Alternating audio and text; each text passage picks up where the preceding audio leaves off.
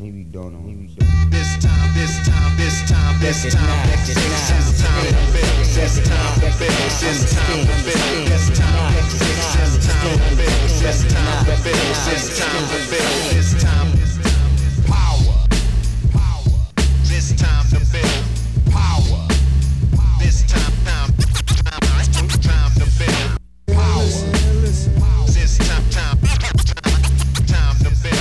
power. What's up, everybody? I am your host, Chris Hampton. Welcome to episode 129 of the Power Company Podcast, brought to you by PowerCompanyClimbing.com.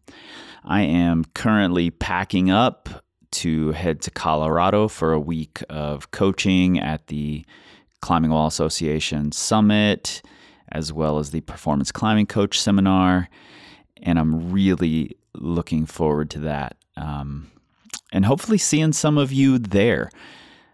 If you happen to be around and you see me, grab me, come say hello. I'll most likely be running around grabbing people for podcast interviews when I'm not coaching.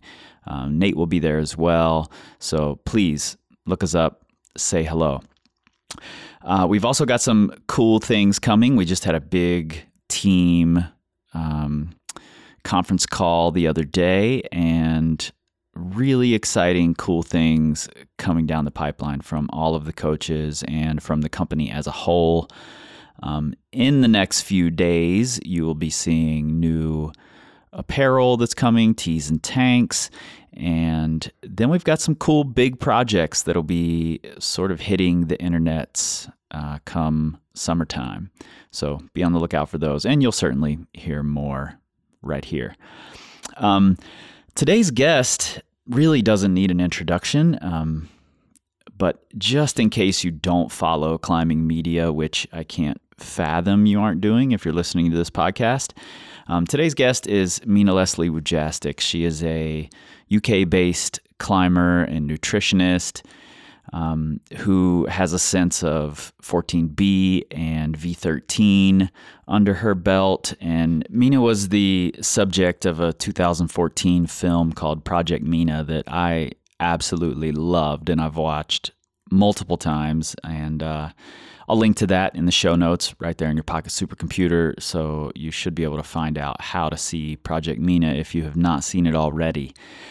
Also, Mina has a track record of really digging into these amazing lines, kind of dream lines that would easily make any climber's all-time list who is at that level. And she had dug into a big project in the UK that I really wanted to talk with her about. And we sat down in the Red River Gorge to discuss these big, audacious projects and what the specter of maybe not succeeding on it might look like. And a lot has happened since this interview. So just today, I connected with Mina via Skype to get a little bit of an update on how things have gone. And stick around after the main conversation to hear that update. And let's get into it. Something that I try and do in life in general is lean into uncertainty and things that feel a bit uncomfortable, because I think that is a space in which we can all really grow. Power. This time to build power. This time to build power. This time to build.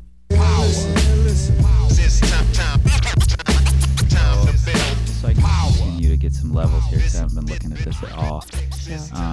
Tell me a little bit about why projecting on the road is even a thing you want to do, because that can be fucking stressful. Yeah. It's not always what I want to do. I don't exclusively project on trips.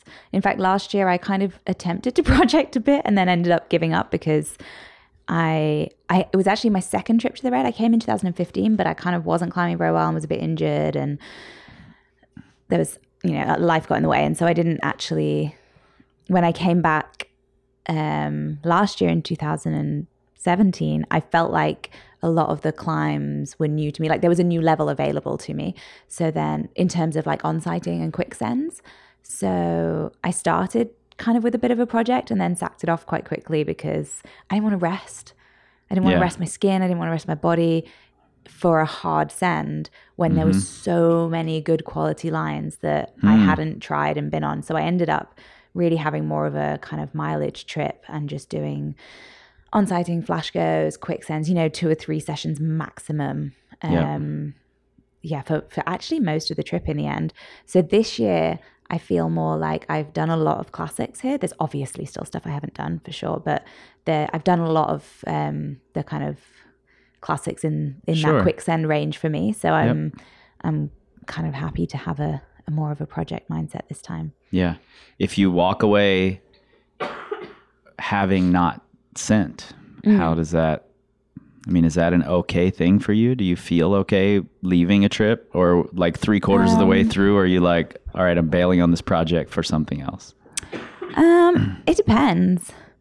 It depends. Like, I think often I'm fairly good at gauging whether something's within me or not. And so sometimes, like, for example, I went to Smith Rock kind of this time last year before coming to the Red, and I tried just do it for a couple of weeks, and it was incredible. I had an amazing time, but I was under no kind of delusion that I was going to do it in 2 weeks. I thoroughly enjoyed trying it. I want to go back and do it at some point, but I'll go on a longer trip. But I was basically going to support a friend who was trying it. I tried it in project mode for 2 weeks, didn't do it, but I wasn't disappointed when I left because there were no expectations around doing it. But then I've had other trips so I was in Flatiron this summer, and I did actually do it, but I got really close to not doing it, if you like. And that kind of stressed me out in the last few days. Like, I really didn't want to go home without it. It's hard not to switch your expectations into, like, I really want this thing that 3 days ago I didn't really care whether I did or didn't. Exactly. Like, before I went to Flatiron, actually, it was supposed to be a bouldering trip, but then it rained a lot, and I'd never been to Flatiron and I wanted to check it out, and then it was really, really good. So it ended up turning into a route climbing trip for me. But I injured my shoulder earlier in the summer. So really, I was grateful to be rock climbing again, let alone I didn't go with the intention of projecting. The route I ended up projecting, I didn't really even know anything about before I went. But by the time I was leaving, it was like so important to me, like it shifts, doesn't it? And it does. It's hard not to get too attached. But even that, I think, is such an interesting thing about climbing. Like, we're constantly learning about attachment and detachment and managing that whole relationship of expectation and need and, all that stuff. And I find that quite interesting, but still a constant learning curve. Like, I'm definitely not good at it yet. Yeah, same here. I've been, I don't take many sport climbing trips and haven't in my career, but this time coming back to the Red, which was my home area, I didn't even want to come for sport climbing. I'm in like boulder mode. I just want to go to Waco. I want to boulder. And I came for Annalisa, and I was like, oh, I'll just play on some things, see where I stand with these routes that were my anti-style previously. And now I'm finding myself going, what if I don't send before I leave, And I'm thinking, I could come back next year just for a couple of weeks if I time it right and if I train before the trip. And, I'm planning out in case I don't do this route that I had no attachment to. It wasn't even on my radar when I got here. It's so funny that we get that attached that quickly. Yeah, and it's easy to forget your past achievements as well. Or not forget them, but kind of they lose importance. The next thing comes into focus, and suddenly those don't matter as much, and the next thing is all that matters. Yep. And I make a real conscious effort to try and stay away from that. But I fail daily, but I try. Yeah, well, I think that's really important that you fail at it, but you continue making the effort. Well, I think the starting point is having an awareness of it. If we know that we do that stuff, then you can, you get caught up in it, and then you have a moment, and I kind of go, okay, come on, Mina, like, stop being an idiot. Like, you've had a really good year. You don't need anything else. Don't be greedy. Because that's it is really, sometimes it's being greedy. Yeah. You're like, this was my list. If I do this, I'll be satisfied. You check off the last one, and then you're like, oh, let me add a couple more. I've got time. Exactly. Yeah, it's crazy. It's a crazy game we play with ourselves. We're a greedy bunch, us climbers. And all of this, talk about both projecting and expectations. Annalisa and I watched Project Mina again the other night. I messaged you about this, and that used to be required watching for all of the girls that I coached. That's so funny. Because there's so much emotion in climbing. And at the time that Project Mina came out, I didn't feel like it was accepted yet for women to show the emotions. And I just thought it was great that you were completely emotional about your expectations and either failing or succeeding in reaching those goals. And that you were willing to show it, out in front of everybody. And that was really the film. Like, these are my expectations. I didn't reach these goals. Here's how I'm going to go on and be happy. Yeah. And I thought that was amazing. And while I was watching it the other night, I thought, how in the hell did she then get stuck into Rain Shadow? Like there's this giant project that is, it's massive. Yeah, so I'm a lunatic. It could be a similar emotional roller coaster. Yeah. I'm not sure what I'm doing, to be honest. When you put it like that, it seems insane. Well, I was thinking I could make another film about failure. No. No, we'll see. Hopefully it'll come through. I don't know. I just, I guess one of my, something that I try and do in life in general is lean into uncertainty and things that feel a bit uncomfortable, because I think that is a space in which we can all really grow and learn and develop. And it's a scary space to inhabit, but I think it's an important, or at least for me, in terms of life experience, it's kind of like a necessary evil, if you like, or it's not even evil. It's just, I don't know. I think the first time I stepped into a really vulnerable place, it scared me. And the more I do it, the less it scares me and the more I get out of my experiences as a result.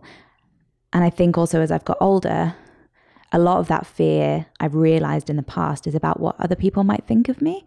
And I really care a lot less about that now than my younger self did. So if I don't do Rain Shadow ever, that's kind of okay. Like, I'll be disappointed in terms of like my own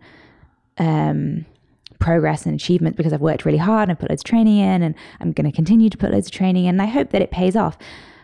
But I don't feel too much kind of external pressure. I suppose I feel a little bit, because it's hard to hide at Malum. Like, that route goes straight up the middle of the crag. Like, you can't secretly try it. Right. And you've made it a public thing. Yeah, exactly. It was and I think that's okay. It was hard not to, really, because I was spending big chunks of my year either training for it or trying it. And when part of your job involves social media and stuff, you've just got these big empty gaps if you don't talk about it. And in the end, I actually thought it would be useful, because often with climbers that I follow that are like super inspiring, you don't hear about the stuff they're trying until they send it. Right. And actually that's the least interesting bit to me. And I thought, well, I can't complain if I don't share and talk about it. And I think the process is really interesting. So even if I never do it, then hopefully I can share some insights along the way. If people find that useful, then that's great. And I don't know. I think oftentimes we, like, you just called it a necessary evil and then backtracked, and we're like, well, it's not an evil, but, and I feel the same way, that it's a struggle. I think it's a necessary struggle if you want to grow. It sounds to me like you like learning and you like growing and you like improving, and you can't grow or learn or improve unless you struggle a little bit. And I often even think that, we have those sins that we've been working really, really hard and everything goes perfectly, and we sin and it just felt easy. And we're like, that was amazing. We love that moment. But then when I step back and look at it, I'm like, I learned so much more from all the failures and from working on the project, Mm-hmm. I didn't learn anything from the send go. You know, that just became this thing that happened at the end, you know? So walking away from something, being okay with walking away from something is a really interesting place to be, because you open yourself up to all of this potential growth without attaching yourself to that outcome. That's Absolutely. really And fucking hard to do. it's really hard. And I wouldn't say that I'm completely detached from the outcome. I think that would be untrue to say that. How can we be? But I try to be as detached from it as I can. That's something that I kind of actively work on. And my thinking with it is that, you know, I don't exclusively try rain shadow and train for rain shadow and do nothing else with my life. Right. You know, here I am Right. in Red River Gorge. I was in Flatiron over the summer. Like, I have other trips, and I generally try it in the spring, sometimes a little bit in the autumn, although I didn't this year really because of injury. But so it's like, it's part of the patchwork of my climbing is having this kind of project in the background. But my thinking with it is, you know, when I train, when I have periods of time training for it, or when I'm building my skill set in whatever way that I do, anything that I do for rain shadow is going to make me better on any other trip I go on. So if I do a ton of fitness training for rain shadow, but I never do it, it doesn't matter because it helped me in Flatanger. And if I do a ton of strength training and I never do rain shadow, it doesn't matter because it helps me in Red River Gorge, or, you know, so it's kind of quite good to have this overarching goal because it keeps me motivated to continue improving, and that helps me everywhere else.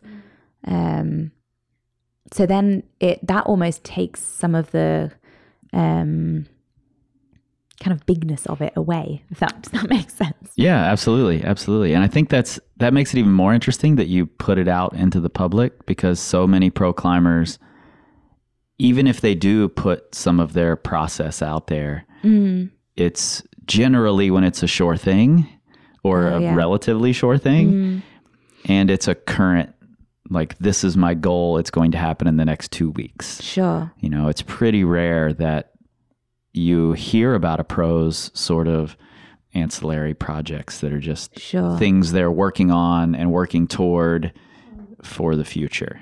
Yeah, I mean, this has never really been rare. a sure thing. It's still not a sure thing.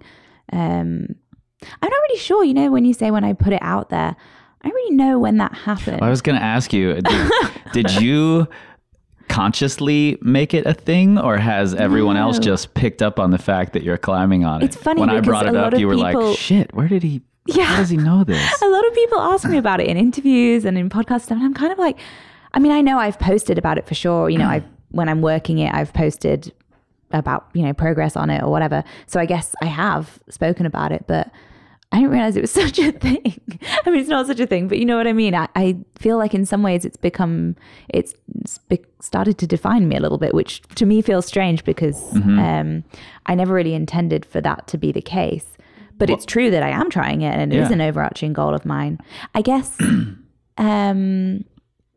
because this year I did a TEDx talk and I used Rain Shadow as a kind of narrative tool to make kind of a more general point and to tell a story about more kind of broader things.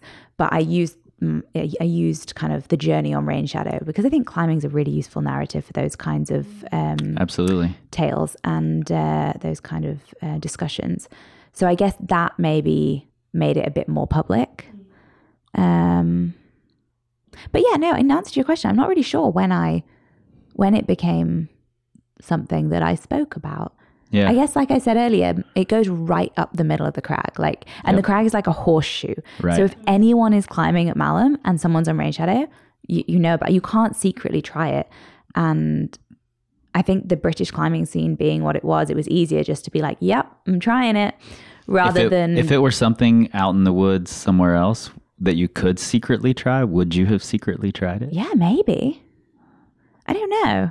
I'm not in that position, so it's hard to know. But yeah, maybe, because that would have felt a bit easier, to be honest. Well, for me, it doesn't... Rain Shadow itself doesn't define you, like in my eyes, the way that I see it. But just the specter of this big goal, this big audacious goal, that sort of does, and I'm not going to say define you. That's not the way to put it. But when I think of you and your climbing, I do think of someone who sets these big goals and then goes after them and doesn't seem to be shy about being a little afraid of the goal. Yeah. Although I've only really done it with, I can't think of any other example that I've done I think it's that because with. of the film. I mean, that's my... Oh, because of the Project Mina film? Yeah. Because of the competition? Yeah, kind not of necessarily goals. a route goal, okay. A specific grade or a specific route, but just a goal in general. And I just watching footage of you, reading your blog, it definitely seems like there's this holistic approach to these things. So just the idea that there is this big goal is what I associate with you, not specifically rain shadow. It just happens to be called rain shadow in this case, It's interesting because people have also said to me like, oh, you really want to climb 9A? And I'm like, well, actually not really. Like I really want to climb rain shadow. Yeah. I think the thing is I just get really psyched for certain things and then they like, I don't know, I just get really into it. I love climbing like most climbers. Yeah. And so I get really psyched on my project and then I kind of focus in. I think a lot of people do that. I don't know if it's that different really to a lot of processes that climbers have. But you just make it public, like we said. A lot of climbers don't. Like for instance, the news just came out that Carlos sent Meltdown.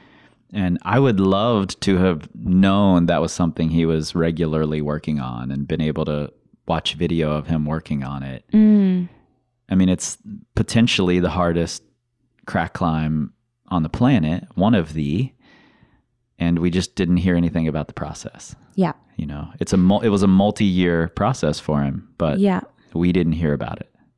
Not in a really public way. No, and I guess you hear about it in a retrospective sense, but that's somehow less interesting because it comes from a very safe space. Yeah. So it's easy to look back and be like, yeah, I felt this. But at the time, it can be more, it can have a different kind of shade to it, I guess.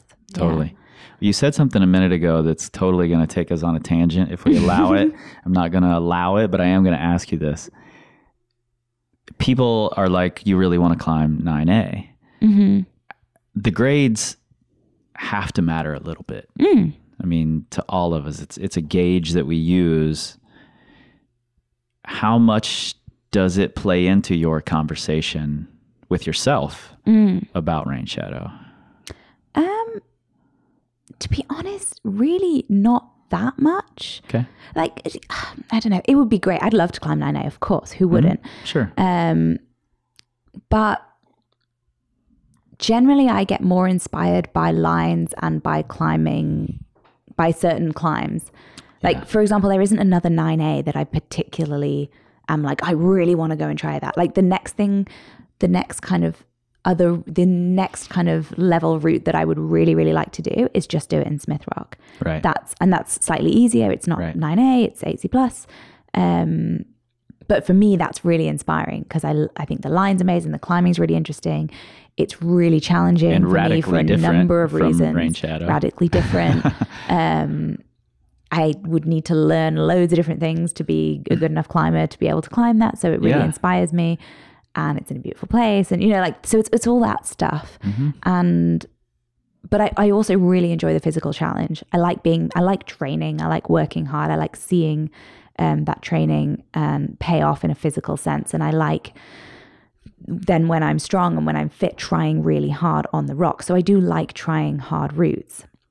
And I like trying something, it feeling impossible, taking it all apart, putting it back together, and that satisfaction of having kind of worked something out, that problem solving element. I really enjoy that side of it. So that kind of all fits in line with hard red pointing.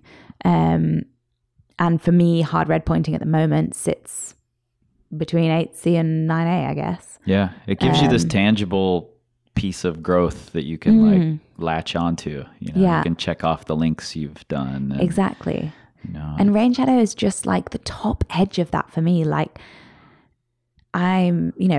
people climb harder for sure. And, it's not going to be like some kind of earth-shattering ascent if I ever do rain shadow. Mm-hmm. But for me, it will feel really big because I know it's right at my limit.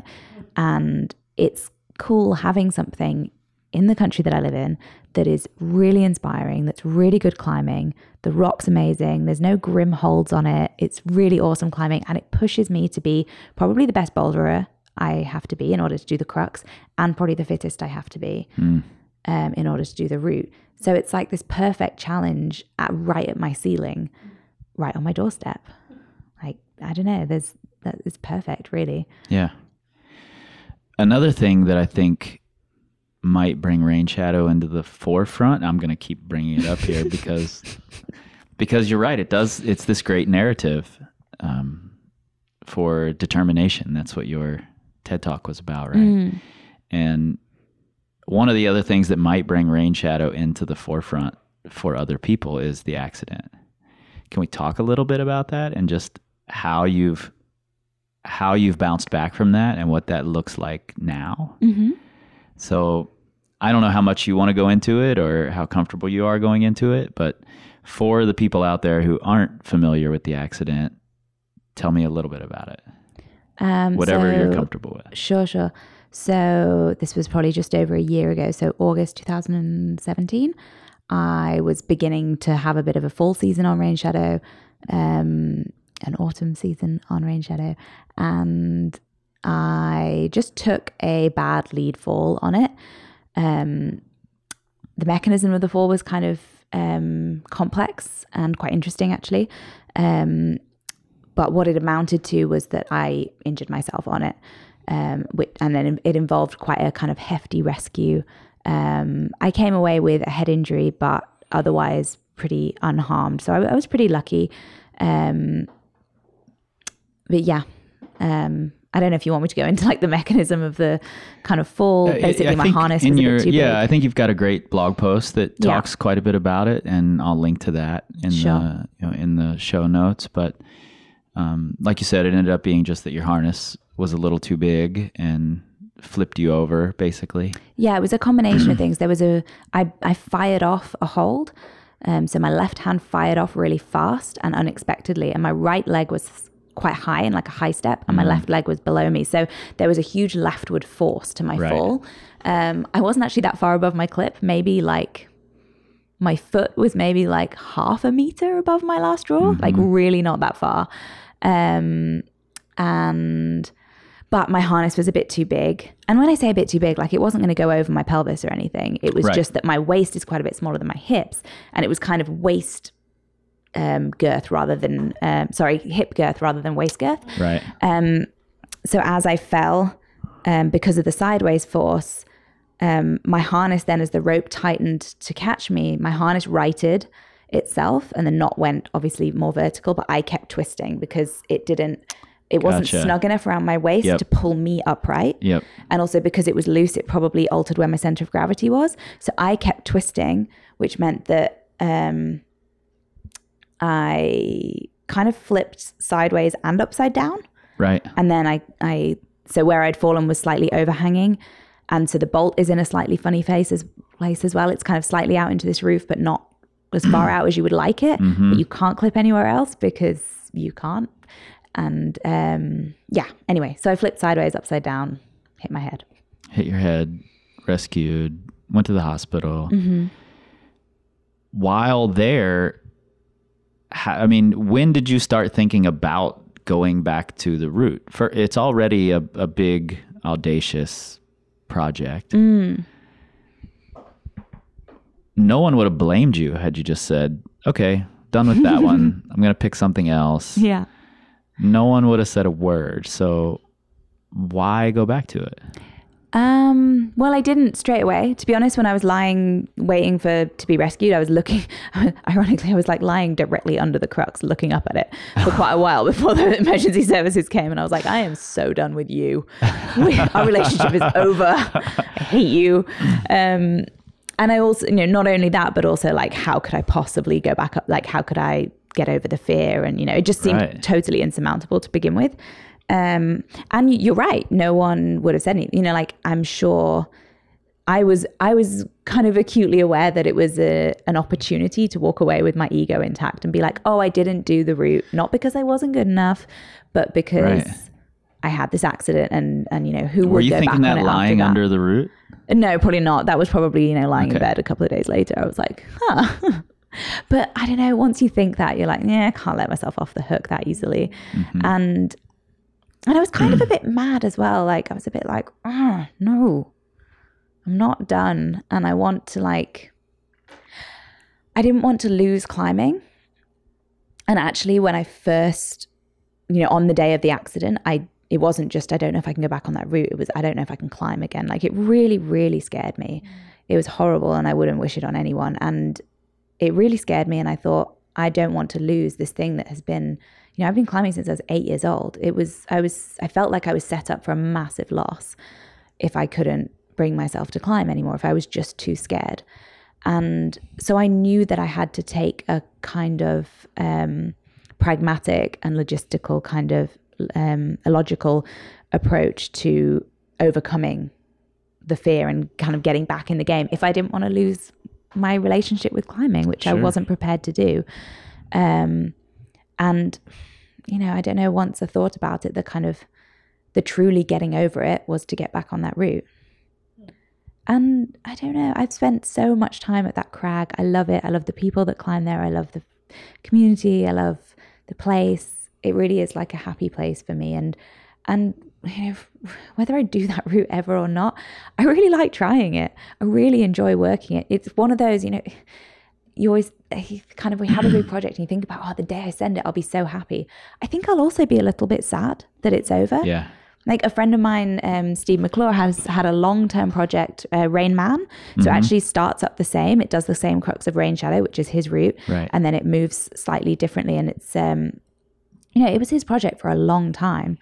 And I think 126 days he spent on it. And when he did it, obviously it was amazing. And it was really inspiring to me. And, I've climbed with him a lot. We share beta. He's given me loads of support on Rain Shadow, which has been brilliant and been really behind me. And all of them have. And but you could tell after he did it, his next few sessions back there, he was like a lost puppy. Right. He was looking at everyone else on their projects, and you could tell he was a bit like, guys, what do I do? Right. And he did some other stuff, and obviously he's still climbing on stuff, and he's found his stride again. But for a little bit, and he'd said it as well. I'm sure he would say it now. He was a little bit sad that it was over. Yeah. And I can imagine I'll feel the same. And yeah. So I wasn't ready to not keep enjoying it. I wasn't ready to give up. I didn't want it to be taken away from me. And yes, the accident was a barrier, but it was a barrier in my mind, really. Right. It was a newly created barrier, but it was something that I essentially had control of, whether I wanted to look at it or not. And I decided I wanted to look at it. What were the steps when you went back and actually got on the route? So I went fully like CBT on it, basically. Well, I just I did like essentially like controlled exposure on it. Like I set very small, manageable goals. Right. So the long story is my mum used to do this with me when I was a kid. Like whenever I was upset about something or anything, we'd draw pictures and we'd write like flow charts, or I remember once I went to Font when I was 11 or something. It was like my first trip broad climbing. I went bouldering, and the second day I broke my ankle, and I came home and I was obviously really upset, and I had crutches for like 6 weeks, and I was a kid. I couldn't see that kind of distance of this is going to improve and these are the steps. Right. So I remember sitting down with my mum, and we drew this picture, and she wasn't a great artist. She drew like stick people. They were very good stick people. But she drew like a little stick Mina, and I had like a cast on my leg and crutches and stuff, and I was sat with my leg up, and I had like an unhappy face, and it was like, okay, this is me now. And then she said, what do you want? And then I got to draw like a stick me, and I drew, so like this is like the bottom left side of the page is me with my crutches and my broken ankle. on the top right hand side of this big piece of paper, I drew me climbing on a rock face, and like the wind in my hair, like I was back to like climbing, and I had these little muscles on my stick person, which would have been a totally new thing. But like I drew me, climbing again. And then my mum drew this like stepped staircase between the two.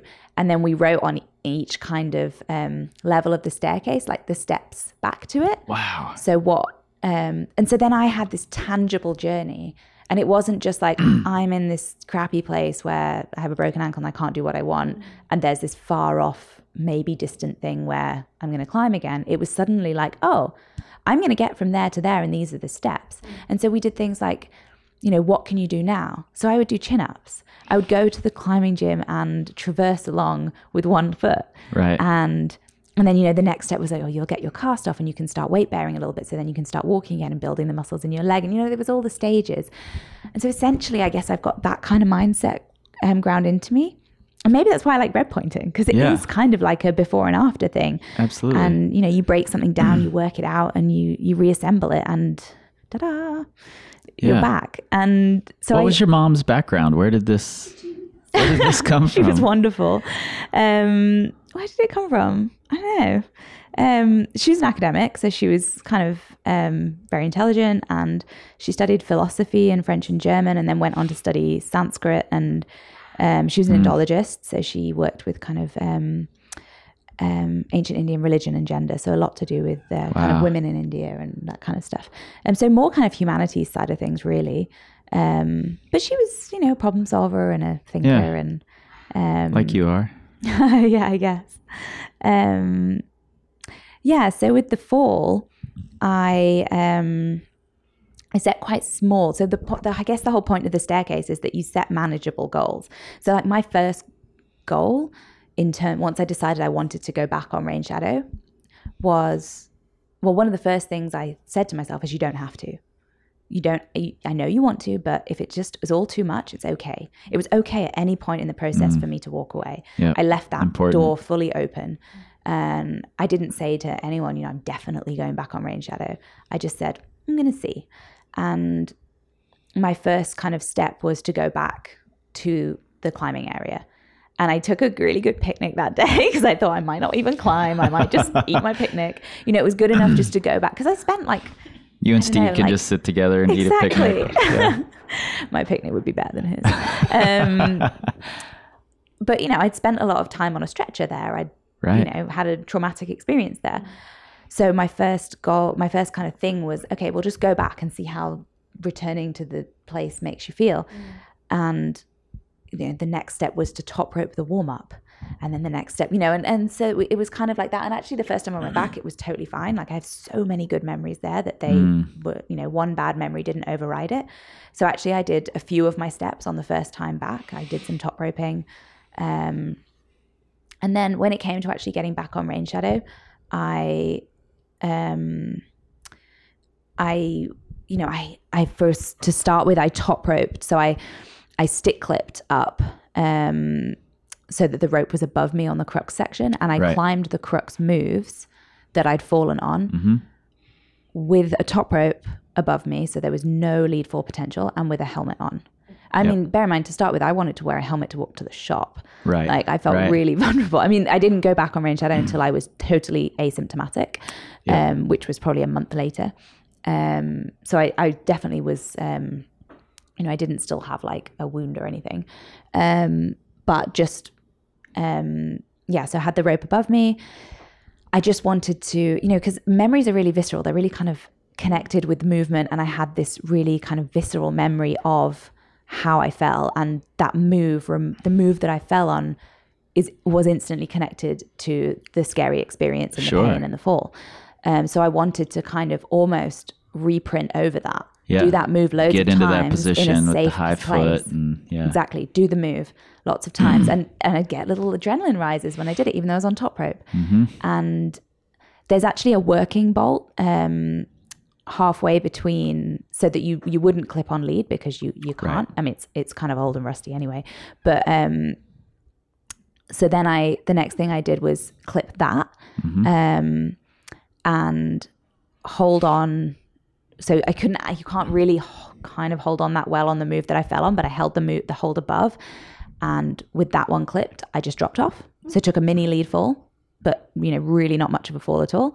And then I climbed through that section, just the top section, with that bolt clip. So I had a kind of a quick draw kind of waist height, so like really close.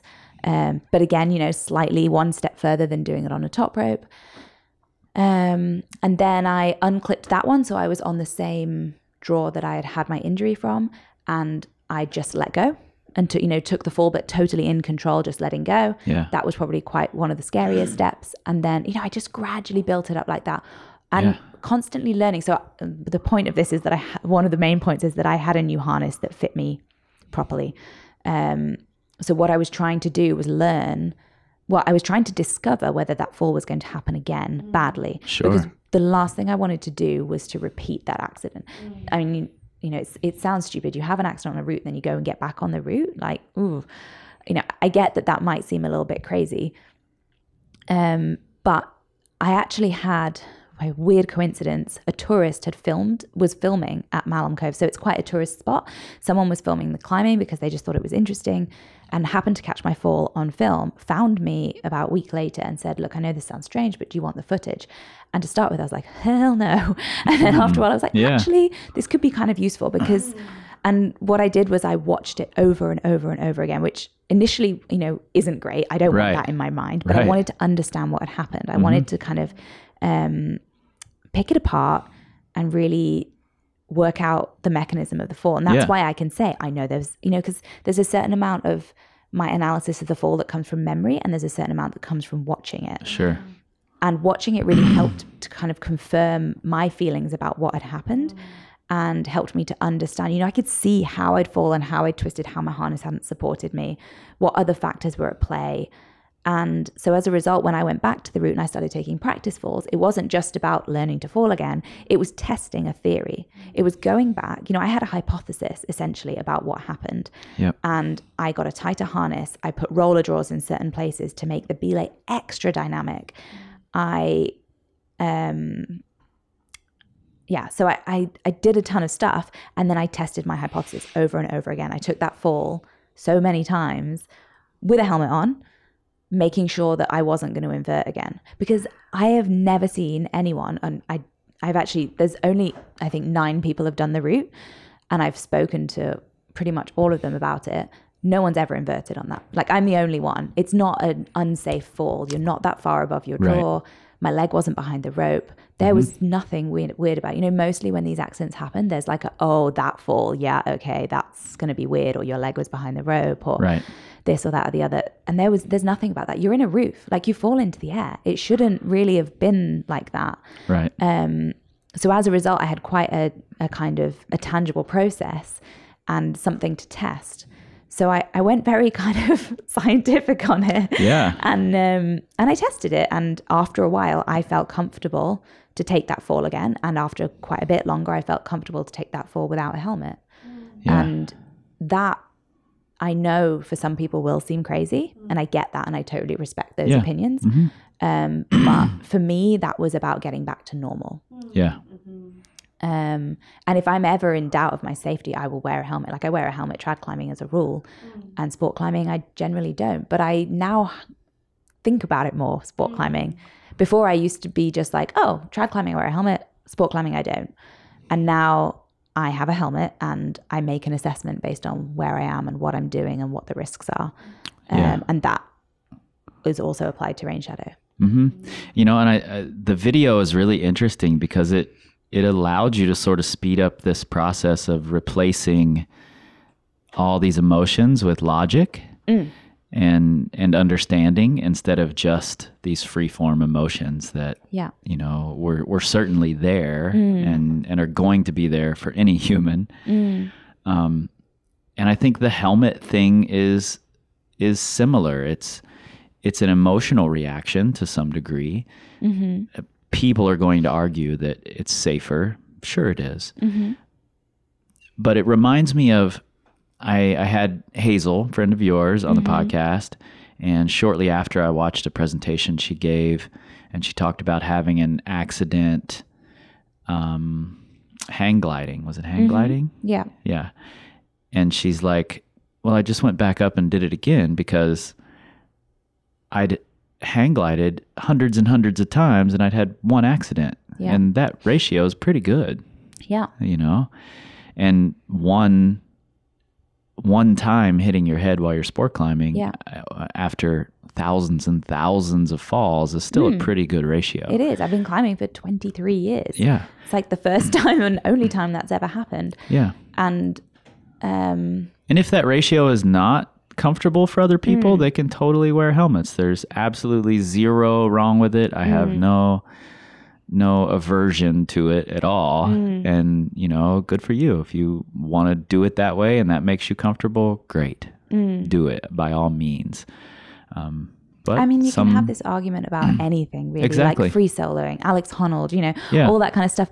I personally wouldn't do what he does or what we all draw our lots lines. of other people. We all draw our lines in different places, but I don't hold that, you know, I get that he draws his line in a different place and that's okay because he's a different person and he's made, you know, an educated, informed decision about, you know, and it's the same with Hazel and hang gliding. It's the same with, you know, riding a bicycle with or without a helmet, walking down the street, you know, exactly. Where do you draw the line? It's really difficult. Yeah, you have to choose your place. And what's important is that you've decisively chosen where to draw your line.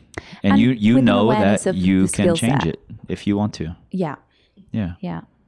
And I think also it's not a random decision. It's not it's got a context and it's got an awareness of a skill set.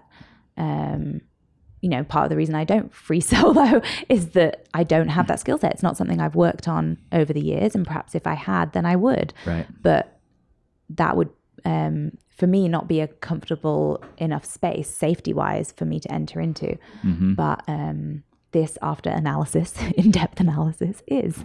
Yeah. You know what's in my head right now that I really, really want? I know it doesn't exist, but I really want it, is like this piece of paper with a little Mina in the bottom left-hand corner with like her little head wraps on. And then the stair steps up to like Mina sending rain shadow with that'd be nice, wouldn't it? Singing birds and Steve McClure at the bottom cheering her on, you know? That's what I want. Whenever rain shadow happens, we're going to draw that and put it on the internet. That'd be cool. My mom would be so pleased. We'll have your mom draw the little Mina with the head wraps on. So after, you know, re-watching Project Mina, having this conversation, you decided that comp climbing wasn't for you. Was it the pressure, the self-imposed pressures? What was it about comp climbing that's so different from the self-imposed pressures of projecting and climbing outside? Where does that difference lie that comp climbing wasn't for you, outdoor climbing is? I just kind of felt like I woke up one day and realized I wasn't having fun and I wasn't enjoying it. And I know that not everything we work for in life is always going to be fun and not everything that we put time in is going to be fun all the time. And it was fun a lot of the time, but that ratio of fun to not fun, you know, the balance swung in the wrong direction towards the end. And it felt, for me personally, it suddenly just started to feel empty. I had these goals that were, I don't know what my goals were. I you know, because I was never podium material. I was never going to win a World Cup or even make a podium. I kind of wanted to make a final. I wanted to just keep doing a bit better, but it was so changeable, you know, like it wasn't outside with your project. It's you versus the rock.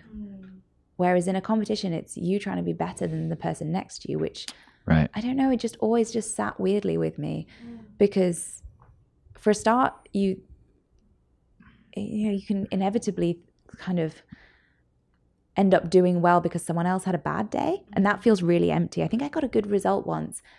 I think one of my best results, I can't remember which competition or anything, but I remember having this feeling of like, I didn't climb well today. but I just Right. got one of my best results. But it was just because a few other people had a bad day. Mm-hmm. And equally, there were days where I felt like I climbed really well, but on paper, I hadn't done well. I didn't get a good result. And that, after a while, started to feel really kind of dissatisfying. Mm-hmm. And also, they were so transient. You know, 1 year goes, yeah, okay, I made this number or something compared to the people that happened to be competing that year. And I don't know, on a number of levels, it all just started to feel very empty. And whereas, you know, the routes that I've done and the boulder problems that I've done, I really care about. And it's not always the hardest ones that are the ones that I remember and that are significant. It's sometimes the ones that scared me the most, or the ones that took the most time despite not having the biggest number, or they're the ones where I had a really good time with my friends or my partner. And there's just there's so much more for me personally in that outdoor experience, whether it's on-siting or projecting. It's more of a patchwork of experience for me than competition climbing was. And that's not to take away from the skills in competition climbing, Sure. because I think, you know, good competition climbers, it's really impressive. Yeah, You know, they no can't doubt. turn up the next day and try their competition. You know, you have to be good on that day, and that's Right. really hard. Yeah. And there's a lot of pressure, and, you know, and the blocks are really hard. But I don't know. I was happier outside. As soon as I made that decision, I just felt this like immense relief. And I don't know, I get like a real euphoric happiness from climbing outside. I've talked actually a lot with Hazel about kind of the concept of flow and flow experience. Yeah. And I get that a lot climbing outside. Mm-hmm. And that's like a big part of it for me. I don't think I ever had that competition climbing. That's what I was going to ask you. There's a moment in Project Mina when you top out a boulder, and there's this brief little pause where it looks like you've sort of snapped out of the flow state. You're becoming aware of what just happened, and then there's this little dance that happens. Oh, is that on Careless Talk? I can't remember what it was. An outdoor on. boulder. Yeah. A big one. Yeah. Yeah, Careless Talk. And I was wondering, has that ever happened for you in a comp? Have you ever even considered happy dancing in a comp? I don't think so. But that's exactly it, isn't it? Like, that meant so much to me. And like you say, you're in this kind of flow state experience, this kind of hyper-aware, hyper-involved state. And it's incredible. It's like, yeah, I don't know how to describe it sometimes. Yeah, and totally. I don't think I ever had that indoors. I for sure I had like a buzz and a kind of, you know, there's definitely a buzz to competition climbing. You go out on the mats and there's music and people are cheering and it's all very exciting. And when you do well, that's nice. And so there is that kind of like high energy element to it. Yeah. But I think outside, I actually don't like all that external high energy. It's like then it's internalized high energy when you're having that flow experience outdoors on a route. And I think I prefer routes for that reason now as well, because you're further away. You're more like somehow on your own, high up. Right. Even if, you know, you can hear your friends or there's people down on the ground, there's a little bit of a distance. It's a bit more of a kind of personal mission somehow. Yeah. You're in your own little world up there, doing your own little battle. Yeah. Yeah. I don't know if I'm describing it very well, but I think you get what I mean. Absolutely. Yeah, for sure. And, you know, I saw it in the video. I'm acting like watching this hour-long film of you makes me an expert on how you react to things. But but there's a moment where you do it while training as well. Yeah. Okay, I don't remember that bit. It's while campusing. That's exactly what it is. Oh yeah. It's like I a don't think I've 1.5 ever campus like that again. 158 or something. Yeah. I don't know. 148. I don't remember. But it was while campusing. You got really excited, and that's also a very solo sort of mission. And that's how it looked in that moment, you know. And maybe that's all editing or whatever. But I didn't see that same joy that came after sticking that on the campus board or after topping out the boulder. I didn't see that same joy after any of the comp boulders? No, I don't remember feeling that kind of same feeling.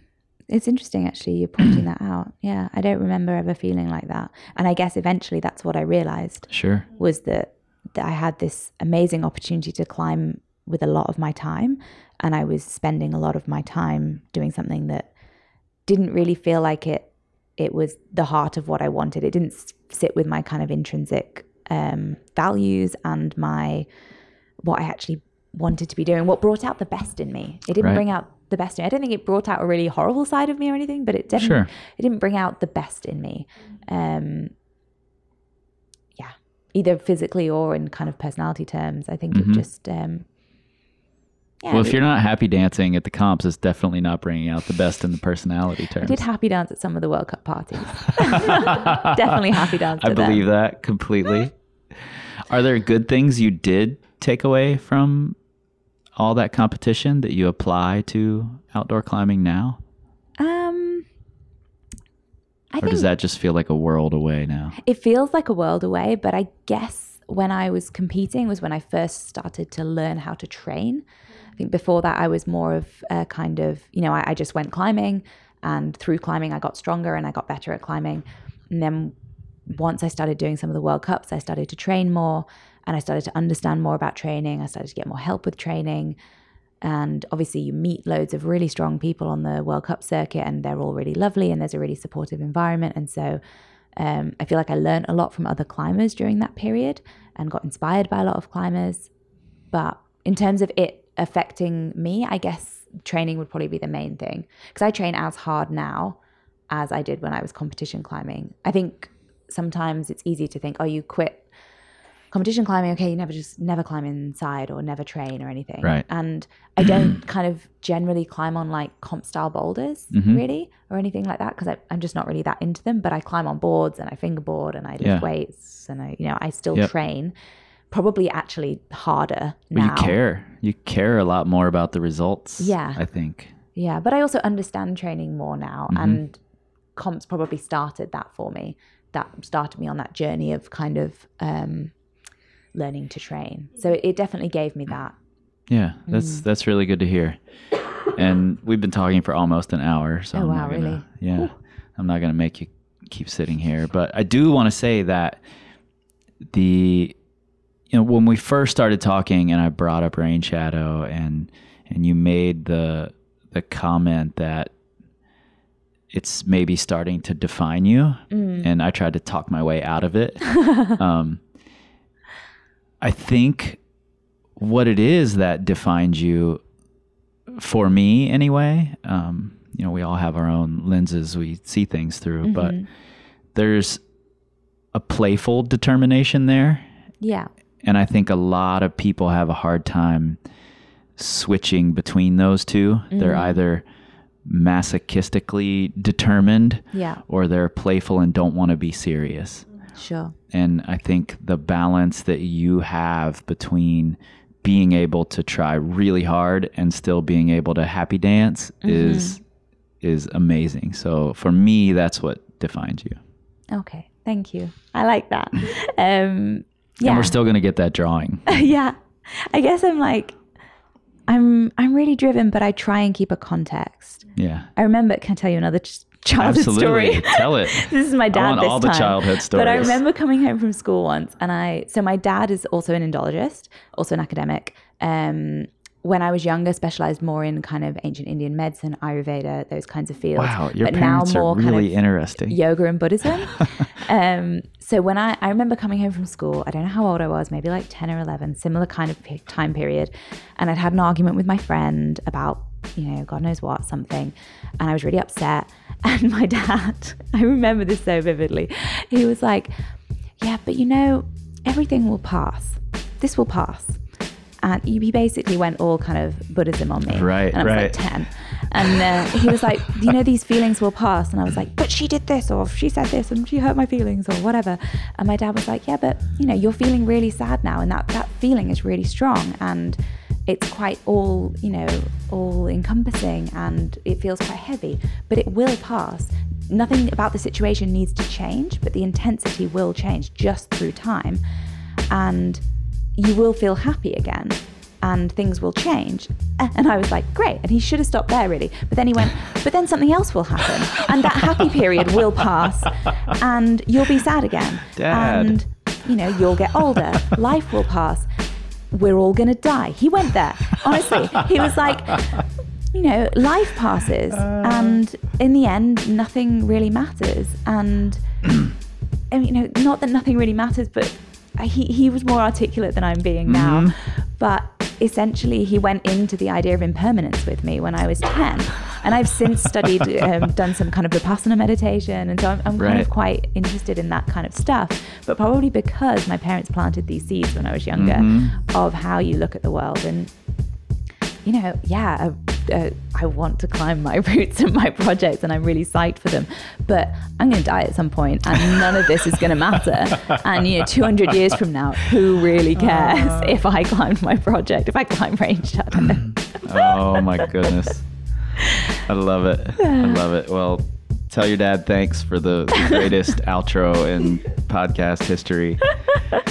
And thank you a ton for sitting down with me. You're welcome. Yeah. Thanks for having me. You know, I've got lots of thoughts on this, and we will get to those. However, like I mentioned in the intro, quite a bit has happened since this conversation, which happened, you know, late last fall, and especially in Mina's journey with Rain Shadow. So today, Mina and I got together via Skype to talk a little more about it. Hello. Hey. How you doing? Good. How are you? Yeah, not bad, not bad. Where are you at the moment then? I am in Lander at home, Lander, Wyoming. Cool. Yeah, I saw that you had a board session today, according to the Instagrams anyway. According to Instagram, yeah, first session back on the school board. It was pretty exciting. Awesome. I was projecting my warm-up, but I'm psyched with that. It's nice to just be back on it, to be honest. Yeah, totally. How's the wrist holding up? Okay, let's stop things here for just a second. Just in case you don't follow Mina on the social media, or you don't follow the social media close enough to really understand what's going on, we're going to rewind a little bit and start this story back from where Mina gets back to the UK after her Red River Gorge trip to re-begin her campaign with Rain Shadow. Well, I actually didn't jump back on it straight away. So the plan was always to go back to the UK, and I had 3 months of training planned. Because Malum really comes into season, it's generally in better condition in the spring. And it's bouldery, so you're going to need to get some of that back up after the red. Yeah, I felt relatively fit, but not strong. But that was, you know, it was all kind of part of my plan, I guess, to have kind of 2.5 to 3 months training, very kind of strength oriented because I had a good fitness base, and then to try it in the spring. So I did a month of really hard training and I was feeling really good. And then I decided to go up to Malum. So I had a rest week planned into my training. And I thought, I'm feeling really good. Maybe one day in my rest week, it would be good to, because we had this unseasonably kind of okay weather for climbing in January. It wasn't super, super cold. So I thought, maybe it would be good to like, just go and check in with the moves. You know how you would, just to see where you're at, see, okay, I'm actually better at this bit than I thought I would be, but worse at this bit, so I'm going to tweak my training accordingly, or, you know, whatever. Just have a nice day out, go and check in with it, how I feel, to kind of inform the next couple of months of training. So it wasn't like I was actually starting to try it properly, nor was I kind of red pointing on that day or anything. I was just, you know, checking in and retrying the moves. Partly because I injured my shoulder in the summer, so there was one particular move I wanted to see how that was. And kind of, funnily enough, I felt really good on it. Probably the strongest I felt on the crux. But I fell off and broke my arm. Was it the same move as the earlier fall?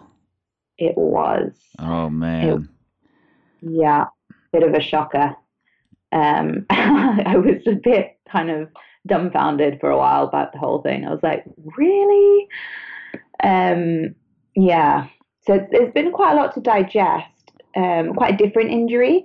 It was initially I mean, obviously it's kind of not a nice injury to have, but the head injury was really, really scary. The whole rescue, everything, it could have been a lot worse. Whereas, broken wrist is never going to kill you. So even though I could tell it wasn't good, it felt a bit more contained. Like I didn't need a rescue. I was able to take, me and my partner, he took me to hospital and all that kind of stuff. So it was felt a bit more kind of low key, as it were, but it's affected me much more in the aftermath. Like I think I probably had about a month to get back to normal after the head injury, but even within the first 2 weeks, I was starting to do easy climbing again. Whereas I was in a cast for 6 weeks. It was on and off whether or not I was having surgery. And then, it was the kind of 2.5 month mark before I could even do easy climbing. So it's been like a much more, like I imagine in a year from now, I might be able to really, really draw a line under it. I don't know. Or maybe a year from the injury. Like, wow, I hadn't thought about that this one takes away climbing far more than the other injury. Yeah, much more. Yeah. But the other one could have been a lot worse. I mean, it's not an injury competition either, so right, right, totally. Do I? But yeah. It's been a lot to digest, actually.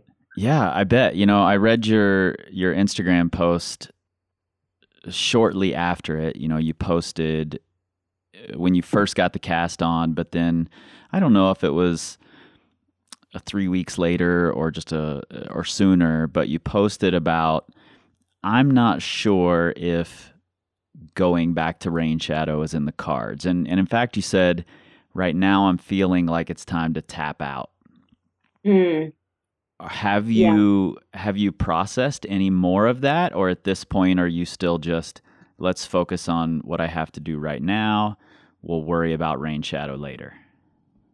Yeah, I'm kind of in that space, to be honest. I think at the time I was just very conscious. I was getting a lot of really amazing support from people in my kind of close community and wider community, like lots of really positive messages and stuff. But there was definitely a narrative around like, come back stronger, you're going to send, you're going to, come back from this and it's all going to be okay. And I just wanted to put it out there that, I don't know, I felt from those comments, even though that they were really positive, I did feel a bit of pressure.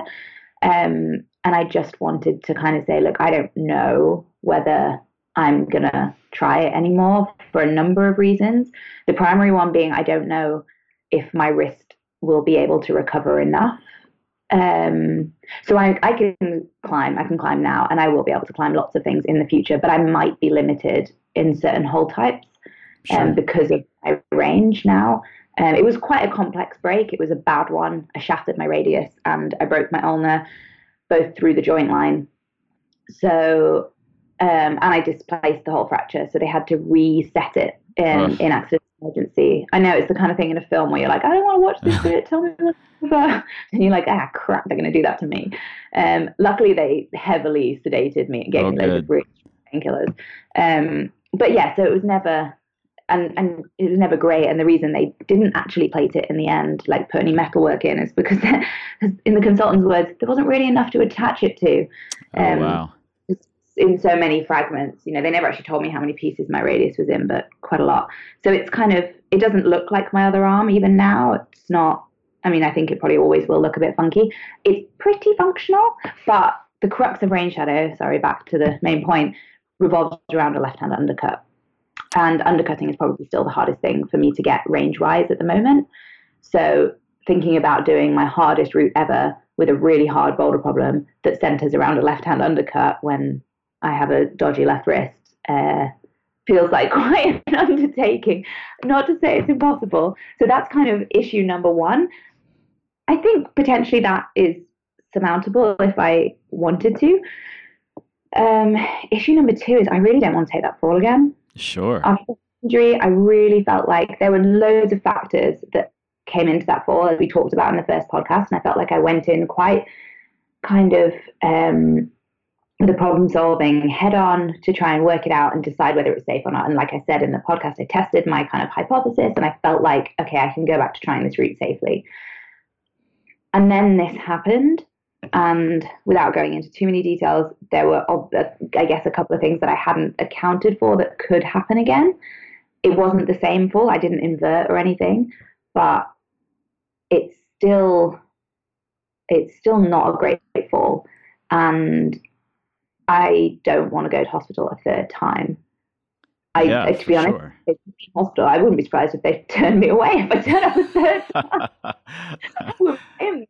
They'd be like, no, not you again. I just, that's the main thing for me, is that I'm not sure I want to put myself in that position again. It's not worth it for a rock climb at the end of the day. And after the head injury, I really felt like I could change things and make it safer. I didn't feel like I was going back into a dangerous space. I felt like I had problem solved. I'd moved some stuff. I'd changed a load of factors, and it was going to be safe. I feel like I have learned experientially that I was potentially a little bit wrong there, even though it was the same move. So in some ways the same fall, but different. It went wrong in a different way, but it's still some of the kind of underlying mechanisms of the positioning of the bolt and, all these kinds of things. So if there was a way that I could somehow rig it rope-wise so that I didn't have to take that same lead fall to try the route, then potentially I might consider it. But to be honest, there is so much other stuff I would like to do. There's so many other rock climbs in the world. There's so many places I haven't been, that at the moment I'm just grateful to be climbing again, and I want to go and do lots of rock climbing and not go back to the hospital.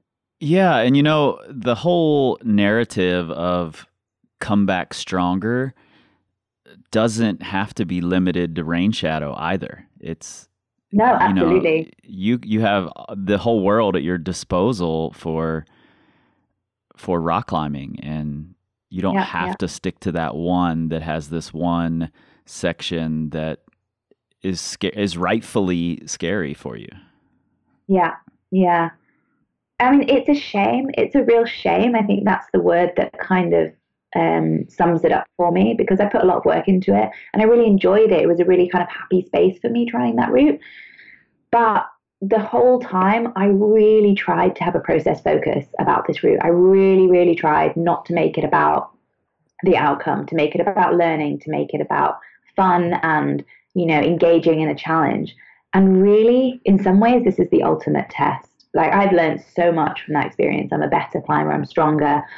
I'm more bold, funnily enough, but still, I've learned loads in different aspects from the route. So to walk away with all that learning, but without the kind of cherry on top of having clipped the chains, it's kind of the ultimate test of it being a process, and the process being the most important thing. And it's not easy, but yeah, I agree completely. And I think that, we talked about this a little in the first time we chatted, and while I do believe that sending is an important part of the process, I don't think it has to be a part of the process every time. We talked about learning more through the failures, through the attempts, than you do on the actual send go. Yeah. And it's a shame not to be able to see it through. Sure. Whether that means doing it or not, because it was never a sure thing. It was, right at my limit, my personal limit. And, maybe I would have done it. I feel like I had it in me, but I also might not have done it. And I might have had to have eventually given up. And that's how I envisaged not doing it. When I thought about the two possible futures of like, oh, there's this one kind of version of events where I eventually send, and then there's this one version of events where I don't do rain shadow, which was very possible, but it was more about me gradually realizing that I wasn't going to be good enough and, perhaps giving up at some point. I didn't imagine it ending this way. So it just feels like a shame, because I don't feel like I got to fully fight to the end. Yeah. And maybe I'll change my mind and I'll find a way to make it safer. Or I've had a few conversations with people about whether it's possible to move the bolt. But the problem is it's right in the middle of the crux. So like you can't really take a hand off to clip anywhere else. There's a few like potential options, but to make it, to kind of eliminate taking that exact same fall. But yeah, so maybe I haven't completely closed the door, but I've definitely focused my mind on other things. I mean, I'm so far off the pace at the moment from even thinking that that would be physically possible for me. It's hard. I'm sure everyone listening has had an injury at some point, and depending on the severity of it, I'm sure you've had the same. Like, it is quite hard to imagine ever being your previous form again. And I'm still in that headspace. So even thinking about trying range shadow kind of feels ridiculous to me right now. Sure. And, I think you said something really important there. And reading through the comments on your Instagram post, Hazel said something similar. Tim Emmett said something similar, in that you don't have to decide right now. You can wait years down the road, and if you're back to form and you come up with a way, then great, you can go back to it. Or you don't have to. It's up to you to do what you want to do. And, you've taken a lot away from the process. And I think that's the main important thing. Absolutely. You've kind of summed it up really well there, is that I've decided not to decide. I've decided not to. There was a time when I just wanted to fully close the door and just be like, I am so done with this. And then I thought, no, just like softly draw the door closed, so you don't have to look through it at the moment. You don't really have to think about it. But you also don't have to rule it out in the future. At the moment, I feel like it's probably, if I had to put my money on it, I'd say it's more likely I won't go back to it. Sure. Because of all the reasons I spoke about. But yeah, like you say, I don't need to decide now. Life is hopefully long. Yeah. So I've got time. You're sounding like your dad there with this. Yeah. This whole impermanence. And everything will pass. You need to listen to the rest of the podcast to get that reference. I don't know if this is going to go in at the beginning or the end. I think I'll put this in at the end, so they've already heard your dad. Yeah, and I think a lot of people deal with this sort of thing, even if it's not a big injury or a bad fall.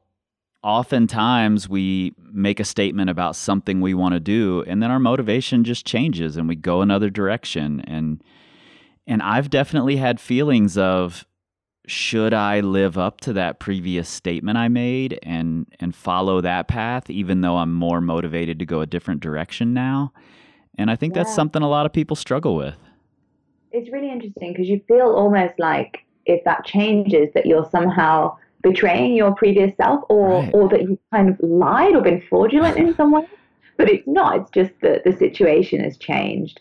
And I think sometimes it's braver to own up to that and just say, well, things have changed and, I'm going to go in a different direction. But it's really interesting. So after the head injury, I had this real drive to like overcome, to kind of like get back on the horse and like find that. And it wasn't just get back into climbing. It was get back on range shadow. I wanted to go to the place that I'd hurt myself, and I wanted to, really work through it. And I had this really strong drive. And I don't know if it was because I was able to go back sooner and I had this whole idea about how I could make it safe and stuff. But this time I didn't feel that drive at all. I felt much more sad actually this time, and more apathetic and just low generally, more about the whole thing, because there wasn't that kind of fire in me. And I missed that for quite a long time when I had my arm in a cast and I couldn't climb. Like it took quite a lot of energy to generate kind of motivation for anything, actually, kind of at least climbing related or exercise related. And so it was really interesting how they were so different. And I'm now getting drive back, but it's not for range shadow, it's for climbing and other things and kind of getting back in shape. Now I'm climbing again. But yeah, it was really interesting, that difference. And you can't it's quite hard to switch that on if it's not there. Yeah, you can't force it. No, and that's the thing. After the head injury, I wasn't forcing it. I had this kind of fire. Right. And this time, it was just, it was kind of gone. It's like an anti-fire. What's that? Like a cold dunk. Like a Gilly MacArthur. Like an ice bar, a 3-month ice bar. No. But yeah, it was a really different kind of experience. Yeah. And, I've said this before, but I appreciate that you put these feelings and these ideas out there, and I read through several of the comments today of other people echoing the same thing, saying thank you for sharing these thoughts, because these are the things we don't necessarily hear from a lot of the pro climbers that we all admire and follow closely. So I appreciate you putting those things out and being willing to discuss these things. Oh, good. I'm glad it's useful. I mean, obviously, I'm not the first person to get injured. A lot of people get injured all the time, and a lot worse than me, much worse. And I think sometimes it's nice to have that kind of shared experience and solidarity with people, even if you don't know them. I had a few people actually message me about breaking their wrists around the same time or in the weeks following, and asking for, a bit of help or a bit of, just like, how are you doing? And me being like, oh, I'm 3 weeks ahead of you. And actually, it's getting better. Or, this bit was, and obviously all the fractures are different, but like, a rough time frame. And I've had a bunch of friends actually who've had broken wrists. Again, not the same fracture exactly, of course, but like similar type things. And they've been amazing, like giving me advice and, time frames of what to expect. And, I have a friend who broke a wrist he broke his wrist, Dan Varian, one of the Beastmaker guys. Mm-hmm. He broke his wrist about pretty much a year before I did. And it was great to talk to him, and our breaks were similar in some ways. And he was like, I was climbing at 3 months, and then I was doing this month, and then crimping was still hard at this point, and I'm still not 100% where I was on a board, but it doesn't really matter that much outside, and all this kind of information. And so I feel like I got loads of support and help from other climbers in the community, and so it was nice to be able to pass that on, whether it's in private messages with people or on a more public platform. And I think that's one of the great things about the climbing community, is we're all pretty everyone's pretty nice and wants to share, and I really felt that support, which has been nice. Yeah, and all that stuff just helps you, draw out your stair steps up to the future Mina. And yeah, I just saw recently that you went on a climbing trip and you were really stoked to be climbing, and it's at a level that you're used to climbing very, very easily, and you're finding joy in battling regardless of what the grade is. And I mean, I think that's massively important, that you're finding those things regardless of Rain Shadow. Rain Shadow was a cool narrative, and I think it'll remain an interesting narrative, and it was a great tool to learn through, but it doesn't have to be the final chapter. Oh, no, not at all. I mean, I think I'll climb my whole life for sure. And whether or not I get back to Rain Shadow is a very small part of that. It was a chapter. And it was a really fun chapter, and I learned a lot from it. And it might be the end of the chapter, or maybe there'll be some kind of added chapter. Yeah, Rain Shadow epilogue someday, potentially. Yeah, I go back in my 50s and break my other arm or something. Don't say that. They don't recognize me, so they still treat me at the hospital. Well, Steve McClure will still be there as a sad puppy, I'm sure. So. Oh, he'll have another project by then, I'm sure. Well, I appreciate you taking some time out again to kind of give us a little bit of context into how things have changed. And, I don't think it changes the ultimate story at all. Like I just said, I think it's still a great learning tool. And I think a lot of people will see, a Rain Shadow that they have, so to speak, and be able to learn a lot from it. Yeah, hopefully. Yeah. Onwards and upwards to other crags and other routes and other places. Yeah, totally. And, I'd love to, in a couple of years, if we bump into each other again, I'd love to record another one and, see how the site has changed and where you're headed and what it all looks like then. Yeah, that would be great. That would be awesome. Cool. Oh, thanks for having me on. Yeah, no problem. Thank you. And we'll see you again soon. Mm-hmm. Early in this conversation, Mina said that Rain Shadow has begun to define her, and that was partially my fault from bringing Rain Shadow up to begin with. just as many other people had in interviews and in talking to her. And I think it's a really easy thing to let these big either accomplishments or big projects or anything like that to really define you in your own mind.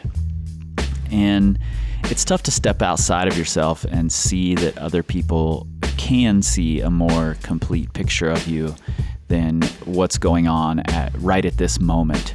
You know, if Mina never goes back to Rain Shadow, it won't affect a single thing about how I think about her and how most of us, probably all of us, think about her as a climber. I mean, she's got these incredible achievements already under her belt, and you know what I've seen in the videos and what I've seen in the Project Mina film and what I see on her social media and from chatting with her is something entirely different. And I know that's tough to connect to. It's tough to step outside of yourself and see that.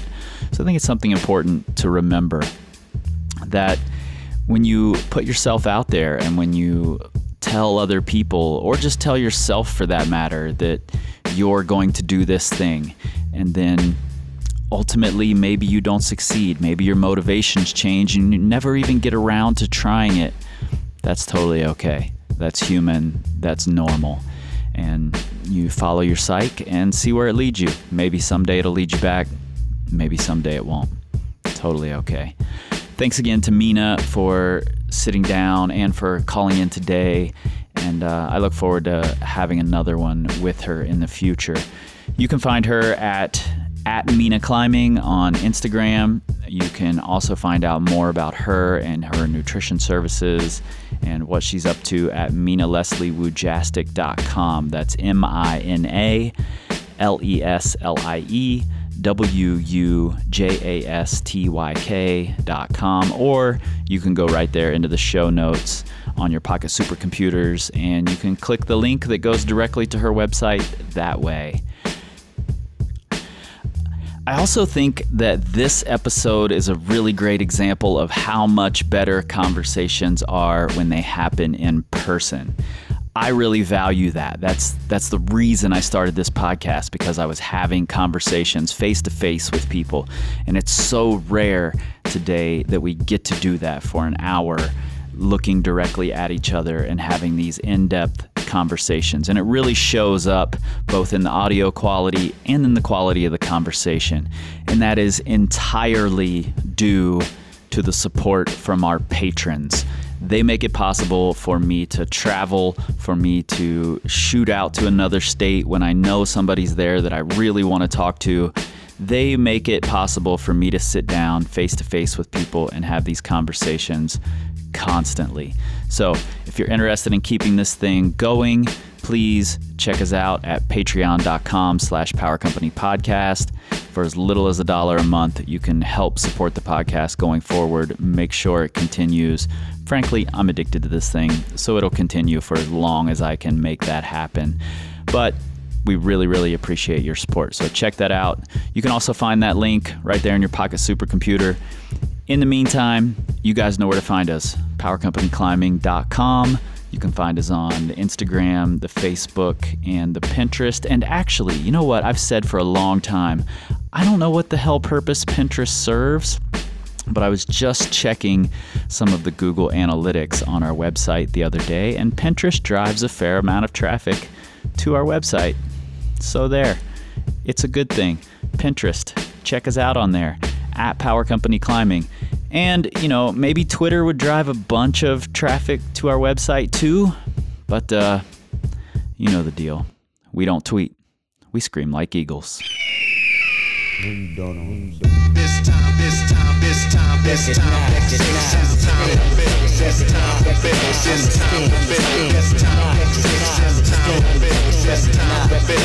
time to build power.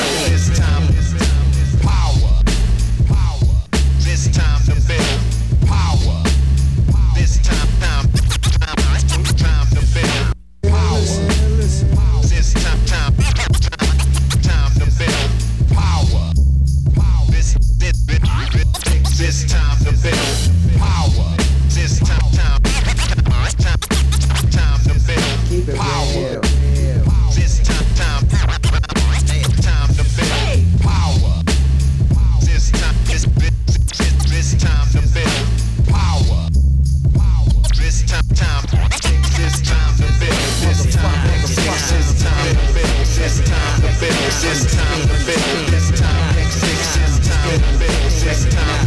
It's time to build. It's time. Attention for the day. Added some concrete things as well. Yeah. How's it going? James. Chris. Sorry, have you been hiding in there? I just got to listen to the podcast live. Don't need to listen to that one Yeah. now. It was cool. I wasn't even aware that you heard that. I took my headphones off and all of a sudden I could just... Your voice. Yeah. Normally you have to put your headphones on for the podcast, the other way around this time. Yeah. We're just running around doing live here. Yeah.